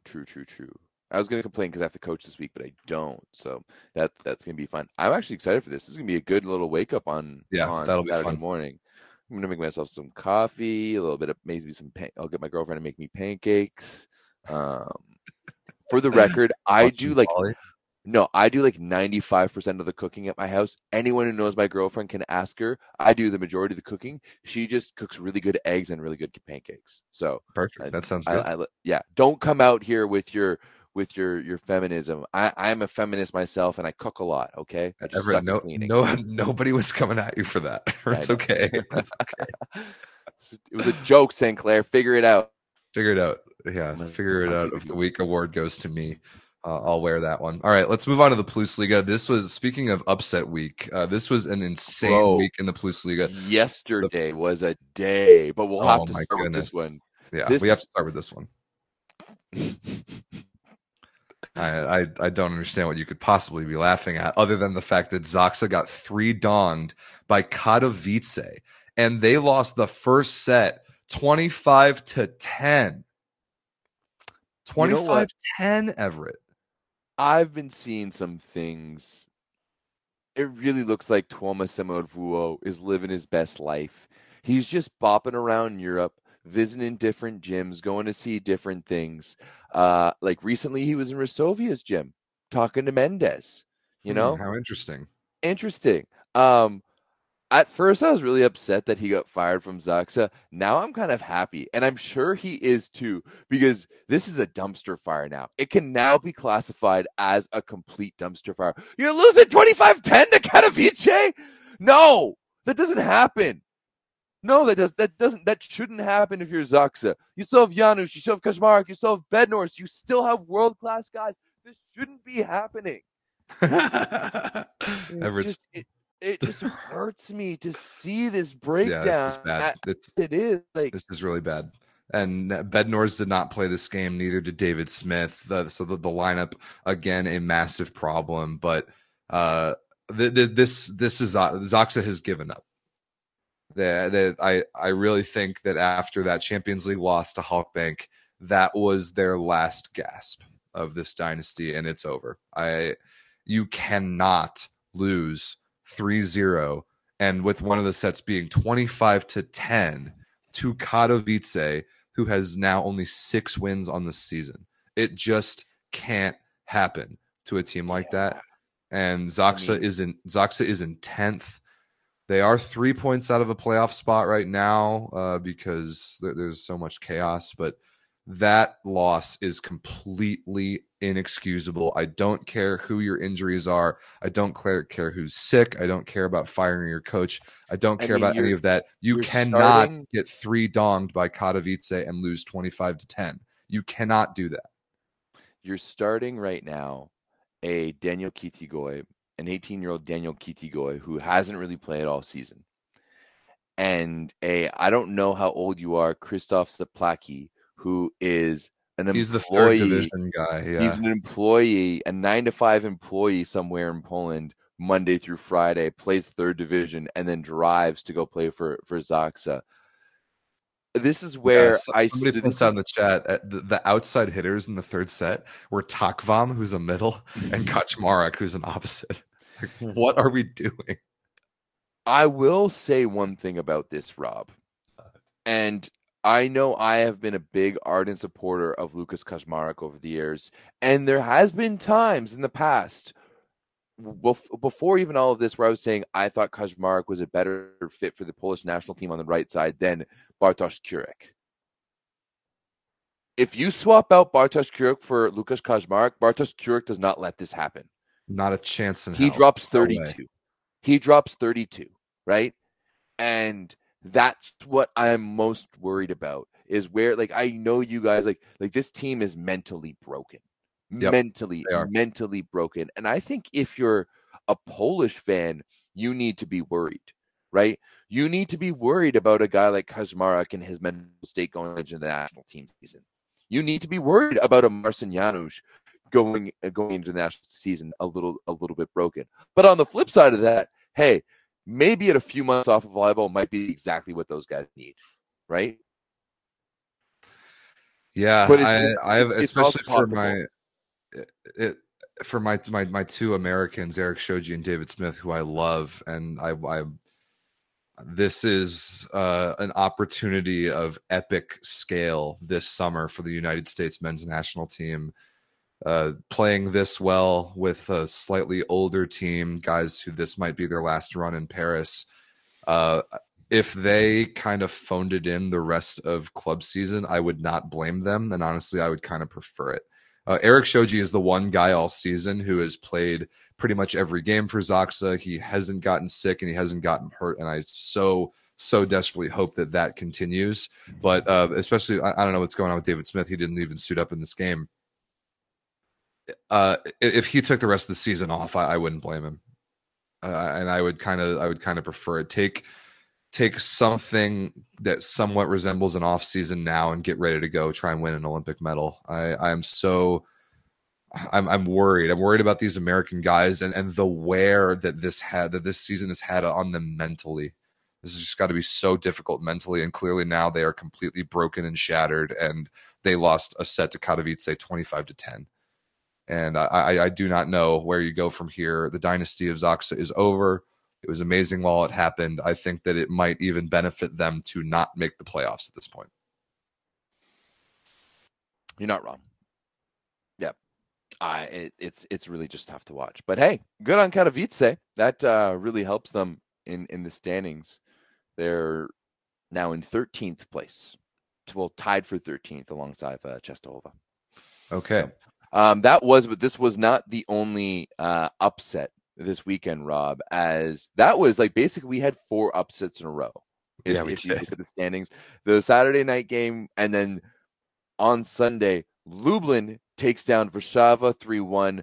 Gdansk takes down, Skar Belchatov takes down Gdansk 3-2, and then Barkom Lviv, straight out of Ukraine, takes down Zawiercie in 5 as well. First and foremost, Lublin, a 3-1 win over Warszawa. When I first saw this happening in the score, and I got to watch a little bit in the morning, I was really surprised. But then I looked at the standings, and Lublin's actually putting together a pretty decent season right now. They're good. They're points in 6th.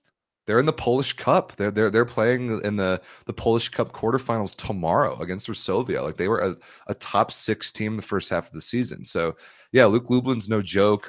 Alexander Ferreira, the Portuguese guy, is having a really good year and was great on the outside. 56% efficiency in this game.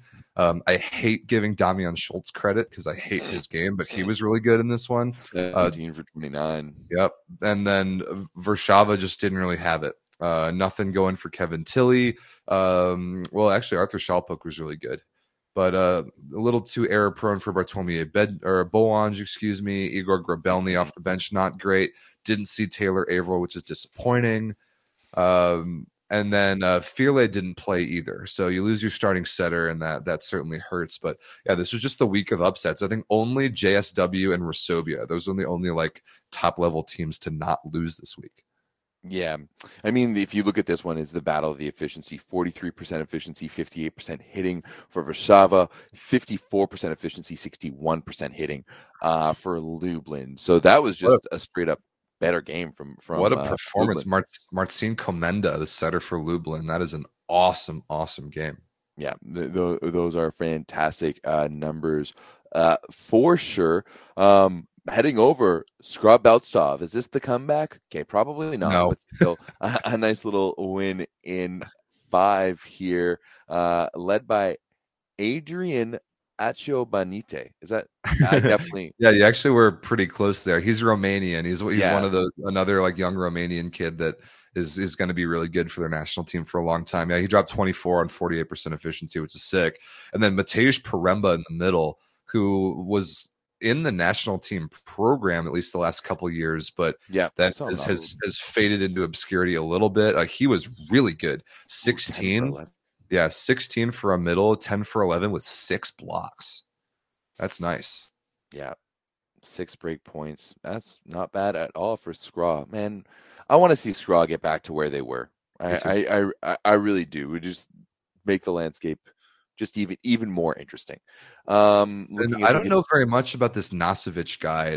I was literally going to say, we're going to copy paste this because and go to check him out. Volleyball. He did get blocked 8 times, but he dropped 28 on 25 for 44, 2 aces and a block. He's a 2003 Rob, so he is 21 years old. Where's he from? Is he? He's from Poland. It looks like. Okay. Yeah, he's Polish. Volleybox, when you open it now, has so many prompts. Like, shoot me now. You go on here every friggin' day. Why can't you remind me? Why does volleyball suck? Why can't we figure out technology? Like, why? Sorry, Volleybox, I love you, but like, let's figure it the fuck out. Yeah, the pop-ups on Volleybox recently have been too much. Oh yeah, good for Skra. Skra, believe it or not, Everett, I think right now is sitting in 8th in the league. I think they might be in playoff position. Yeah, they are. Them and Stalnissa are tied at 29 points. Okay.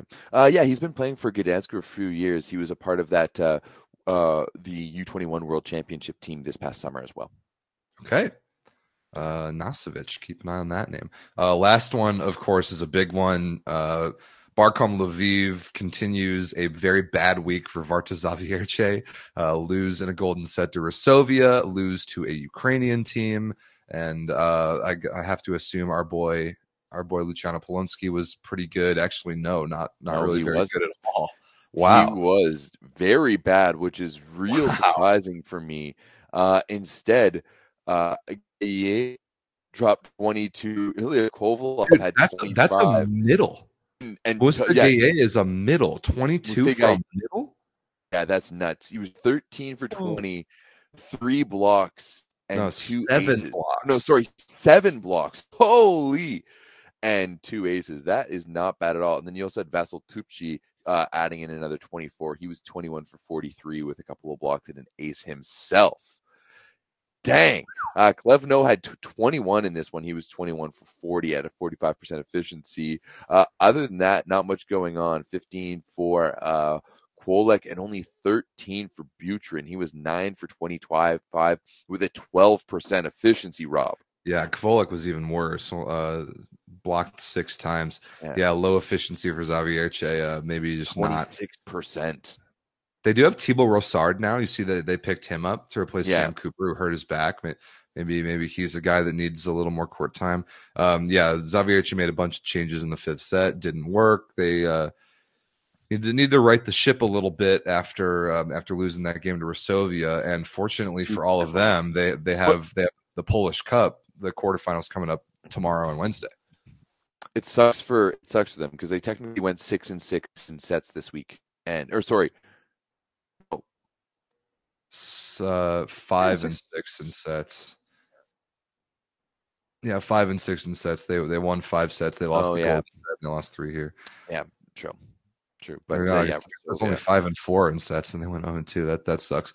Zawiercie, though, they do have a nice quarterfinal matchup in the Polish Cup. They get some second division team called Rudzianets. yeah.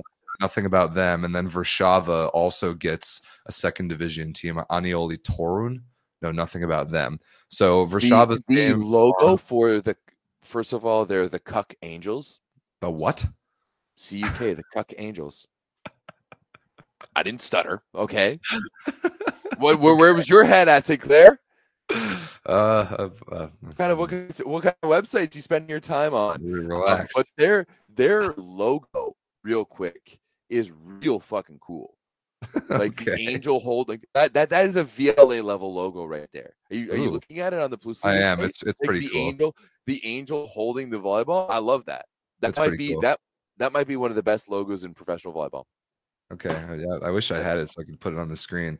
But yeah, so that team with the angel logo, they play Warszawa tomorrow, and then Resovia plays Lublin tomorrow, and then Wednesday JSW versus Gdansk is a good one, and then Zawiercie against some second division team called Rudzianets is also Wednesday. So yeah, that's. And then on Friday, kind of like how the Polish Cup does, like they let the second division teams play in it as well. I think that's pretty cool. Not that any of them are going to get past this stage, but I think it's pretty cool. Yeah. Some other notable games to look at from the Plus Liga this weekend. Friday, Zaxa takes on another terrible team, so that's going to be interesting. They take on Radom in the only game on Friday. Resovia takes on Olsztyn in the early game on Saturday. JW takes on Lviv. Zawiercie against Lublin, that'll be garbage. But then Warszawa against Gdansk. That's good. Wait, no. Is it Lublin or no, sorry, they play Lubin. Kuprum Lubin, who is much worse than Luke Lublin. Yeah. I do want to I feel bad for Olsztyn because Nicolas Sherzhin is out for the season.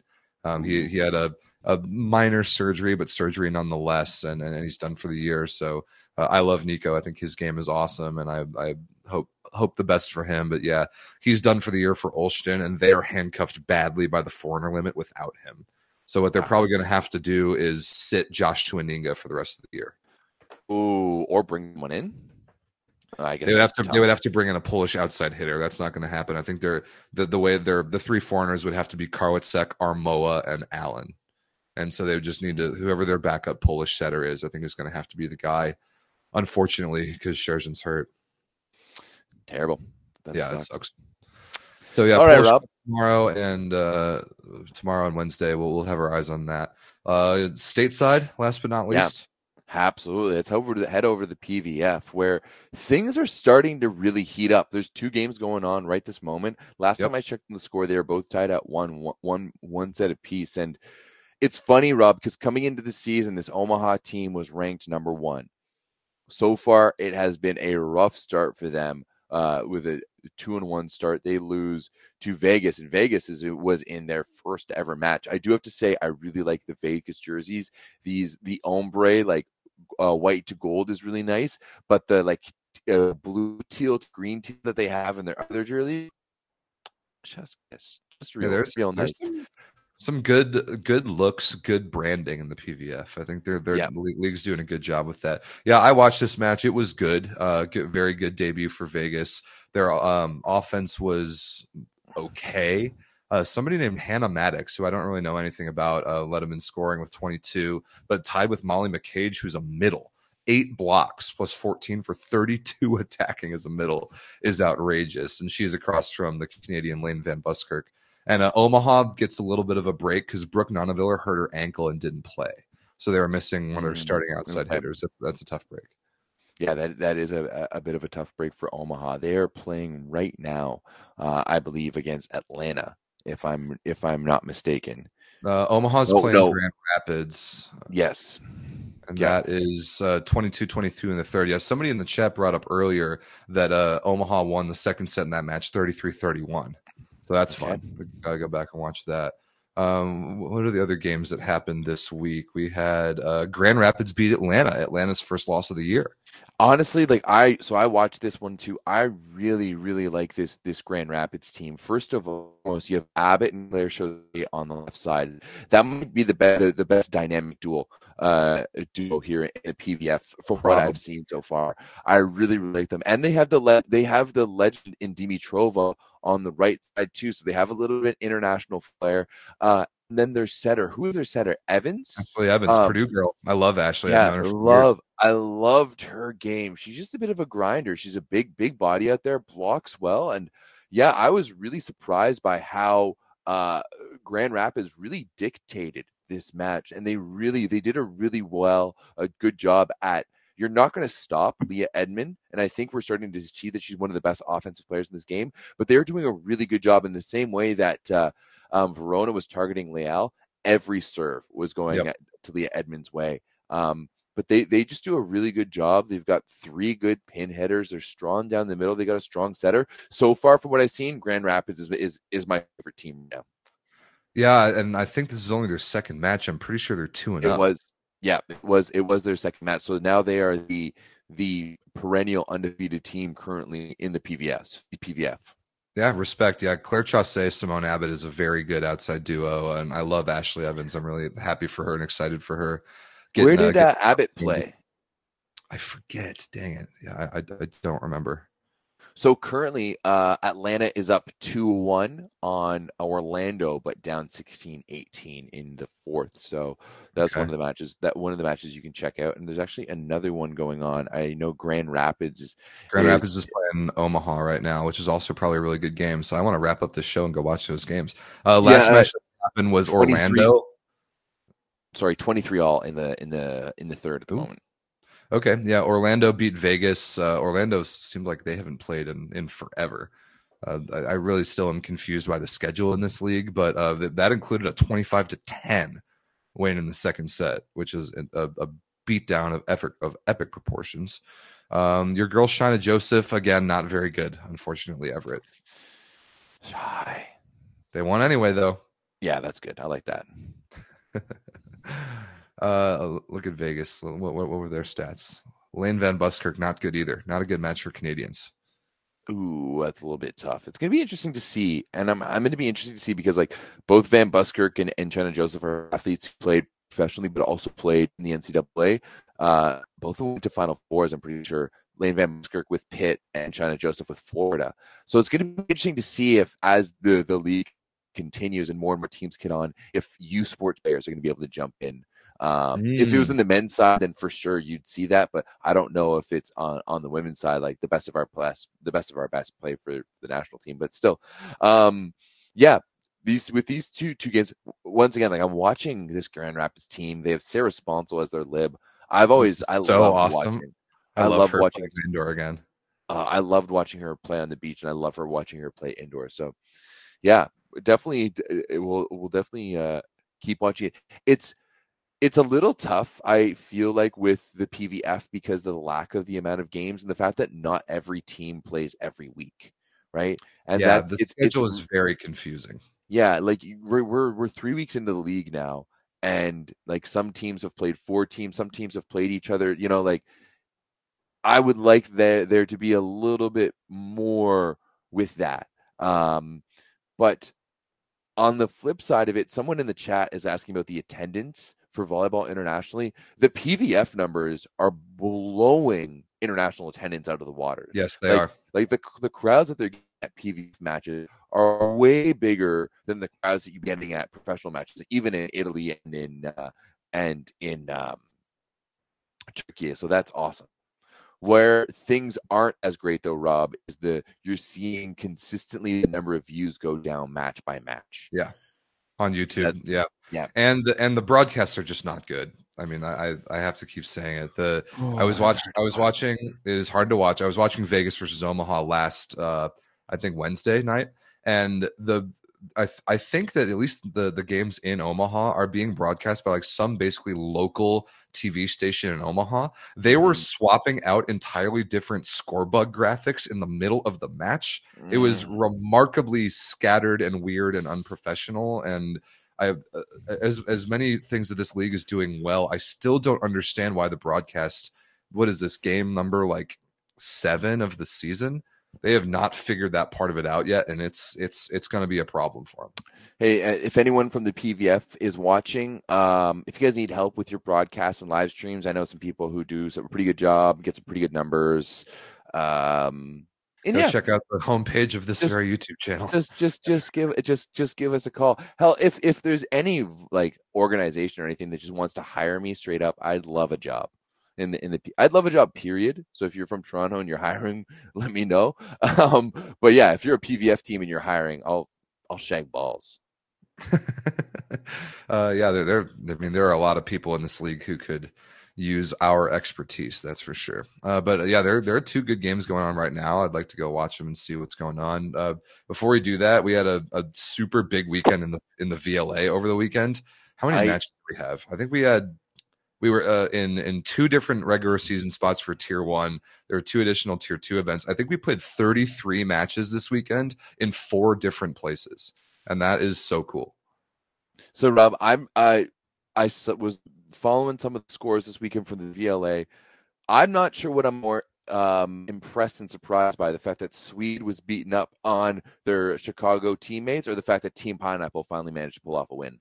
Yeah, Team Pineapple's win was a reverse sweep.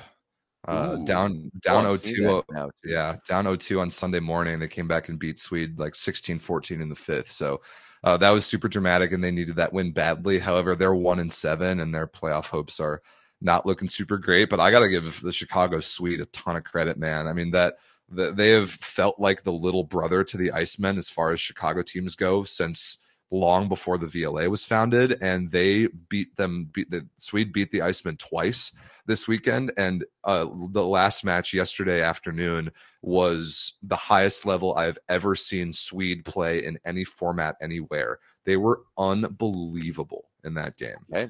I dare say maybe championship caliber good. They were really, really good. And they've got, they're 14 guys deep. They basically like platooned 2 different starting 7s and came out of this weekend 3-1. And they're a player. They are really, really legit. Sweet. Love to see it. Chicago. I feel like there's like 8 VLA teams in Chicago though. Yeah, we got a lot. We got 2 Tier 1. I think we got 3 Tier 2 teams around here. I mean, my city has a ton of volleyball. From an orange team recently, just talking smack. I loved it. That was sweet. That was sweet. Was that Swede with the old school Phoenix Suns jerseys? Yeah, that's them. They look awesome, eh? They do look awesome. I'll be honest, I'm not a big fan of guys playing volleyball wearing headbands. They are always like, and that one guy with the headband on Swede, this is from the one clip I've seen. Austin Nace, shout outs to him. Yeah, I was just like, oh, I already can tell that you're the type of player that I would hate to play against, but love to have on my team. Like, that's actually a great example. So in that first match of the weekend, the Icemen were up 2-1 on Swede, up big in the 4th, and then Austin Nace got pissed off. He had a net call that didn't go his way, then went to the right side, rotation 1. He plays outside hitter, banged a ball 1-on-1 cross court, ripped an ace, got a ball back, and ripped like maybe the best bick of the season, like against no block, and ran under the net and talked trash. It was awesome. It was so much fun. So go back and watch some of these games. The other thing we had was the longest set in league history. We had 42-40 in match 3. Set 1 of match 3. The Icemen beat Team Pineapple 42-40. And there's Andre Brown. Yeah, I was going to say, Andre Brown looking good. My boy looking good. Of course, one day we're going to poach him. We're going to start up some VLA teams here in Toronto, and we're going to come bring him back to the boys. He lives in Chicago now. He actually just got his green card to stay in. Yeah, actually, I did see that on Instagram the other day. So I was like, shit. Haha, we're keeping him. And then elsewhere, we were on the East Coast. The VLA was as well. Team LVC all-time 12-0 at this one event at the Mohegan Sun Casino in Connecticut. 12-0. They've never lost in that building. It's insane. They're really good. And they're classic LVC. Like, they don't always have like all their guys because they have a bunch of guys who play overseas. They don't get to practice together nearly as much as Boston and the Northeast Force do, but they go out and win and go 4-0 in every single regular season event anyway. It's kind of remarkable. They're very good. Good crowds at that event too. Oh yeah? Yeah, very, very, very good crowds. It was like a court at a juniors event, and there were several hundred people that I saw, like packed in, several people deep around the court watching those games. So that was cool. I'm still waiting for the time where we do the reshuffle and we do like one tournament series, and the top 8 teams get into tier 1, and we lose some of this some of these dead weight tier 1 teams. We basically have that with like all the VLA Cup tournaments, which is like they all get to play against each other. And historically, the tier 1 teams have not won very many of those, as Everett loves to point out on the show. But they're all still tier 1 teams. So you don't have that. If all of the tier 1 teams are losing these VLA Cup tournaments to tier 2 teams, but they're still tier 1 teams, then it's hard to justify that. Well, the league's still young enough that we're still growing so much that once we add enough teams into tier 1, we will start relegating people. That is the plan. I can't wait for it. Let's get with it. And once again, I keep on saying this is going to happen. There's going to be a Toronto team. We are 100% going to be a tier 1 team. Some of the talent that we're finding in like pro talent, like former pro guys. Ooh, it's going to be fun. Well, figure it out and put a team in. You've been talking about it for 3 years. Let's make it happen. Oh, I know. It's just money. None of the guys want to pay for it, and I don't have the money to pay for it. Get sponsors. A lot of these VLA teams are really good at getting sponsored, and they have good media, and they have good branding, and they have their organizations together. And there's a lot of teams in our league doing a really good job right now. Love it. I think we'll be in Phoenix this weekend. By the way, yeah, are you heading down to Phoenix? I'm not. I won't be there. Vince can run that event. He'll be fine. So Phoenix, then Boston in a couple weeks, then Cincinnati, which I'll be at. A lot going on. I think. Well, you don't want to go to Boston? I went to Boston last year. It was awesome. It was great. I had a great time. I love that city. I just can't go this year. All right, cool. All right, Rob, let's go watch some PVF. Let's get to the end of these games. Thank you everyone for tuning in. Remember, you got Polish Cup tomorrow, Superliga on Wednesday. Nothing going on Thursday. Watch Zaxa maybe lose on Friday, and then of course volleyball all weekend long. We love you. We adore you. Be nice to people. Go Chiefs. Go Chiefs. I want to see if it'll do like that reaction thing it did last week again. Is it going to do it? The Gen Z hearts. Oh, I don't even know how to do that one. There it is. Yeah. We love you guys. See you next Monday.